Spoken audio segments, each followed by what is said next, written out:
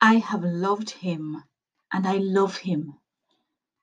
It hurts to know such entanglement exists. Stifling, unbearable. I can't breathe, but I'd have it no other way.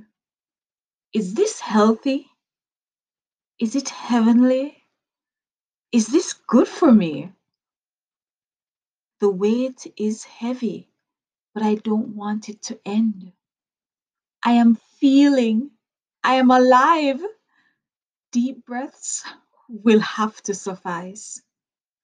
This friendship, never lovers, never separated, a deep connection, I can't explain it.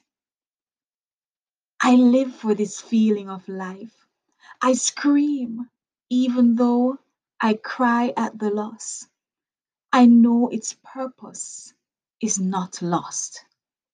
My heart is crying not in anger or in sadness, but in joy and in gladness. 19 years in the making.